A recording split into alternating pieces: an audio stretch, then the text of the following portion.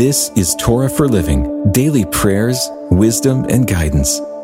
A reading of the daily devotional book written by Mark Lanier. We're sharing scripture and insights from the Torah, and today we continue in Exodus chapter 20, verses 1 through 6. God spoke all these words, saying, I am the Lord your God, who brought you out of the land of Egypt, out of the house of slavery. You shall have no other gods before me. You shall not make for yourself a carved image, or any likeness of anything that is in heaven above, or that is in earth beneath, or that is in the water under the earth. You shall not bow down to them, or serve them. For I, the Lord your God, am a jealous God, visiting the iniquity of the fathers on the children to the third and the fourth generation of those who hate me, but showing steadfast love to thousands of those who love me and keep my commandments. In today's passage, we begin the most famous legal code in the history of humanity.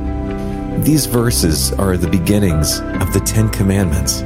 Some people regard these commandments as the most important part of the law that God gave to Moses. This assessment is undoubtedly true in some sense, yet it isn't fair to say that this is the most important part. What makes these commandments unique is that they are the ones that God Himself wrote on a tablet for Moses to take to the people and keep with the most holy treasures in the Ark of the Covenant. The other commandments are basic applications of the principles contained in these 10. The commandments begin with God giving His own authority as the lawgiver. God is the one who brought the Israelites out of slavery. He is the one responsible for Israel as its own nation. God is the one who should be giving Israel the laws by which they live.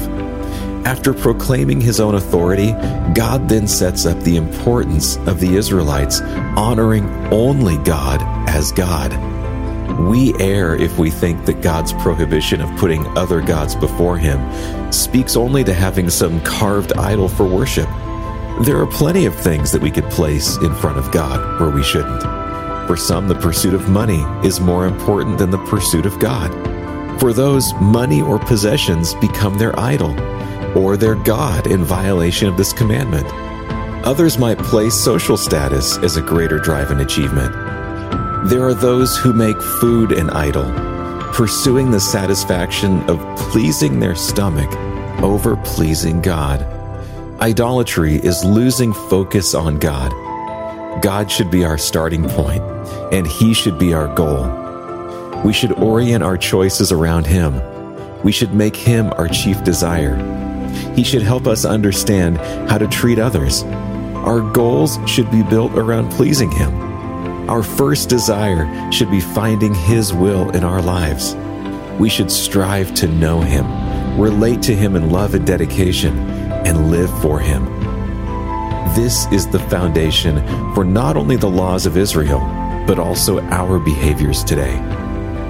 Lord, I honor You as the one true God. Inform my mind as You inspire my heart. And may I seek You above all else. In Your name, amen. This has been a reading of the daily devotional book, Torah for Living. It's written by Mark Lanier, author, lawyer, and founder of the Lanier Theological Library. You can find out more about the book in the show notes. And you can hear even more podcasts, watch videos, and read blogs and devotions that we hope will strengthen your faith right now at hopeondemand.com.